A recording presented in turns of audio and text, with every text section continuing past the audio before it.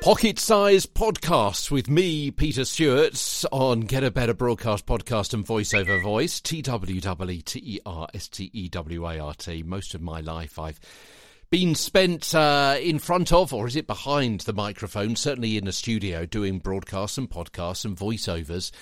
And you know what? First of all, this is by far the most popular podcast that I have ever been involved with. So thank you so much for that. And as far as broadcasts go, yeah, I've done some TV and I've done much more radio, both presenting programmes, everything from a phone-in to a chart show, gardening programmes, sports programmes, record programmes, music and speech programmes, and news bulletins. So I'm really familiar with today's short topic of breaking news stories and how you can potentially trip up over something when somebody hands you a script to read.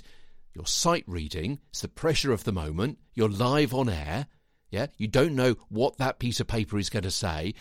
The piece of paper may have words on it which affect you personally. Newsreaders have got to be cool under pressure. There are occasions when a story breaks just before or while you're on air, and it's got to be covered immediately. In such circumstances, a news presenter's got to tread a pretty difficult line between making the story sound urgent and important without making it sound overly dramatic and possibly upsetting. A steady, slower, more precise pace and more authority and just a soupçon of urgency in the voice is necessary. A pause after the previous item and this piece of breaking news will help draw the listener in.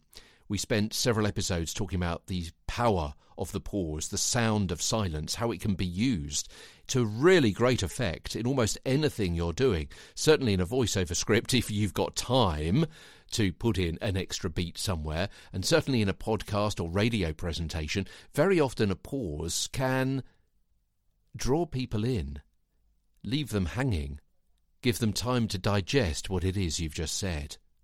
Breaking news on Get a Better Broadcast Podcast and Voiceover Voice.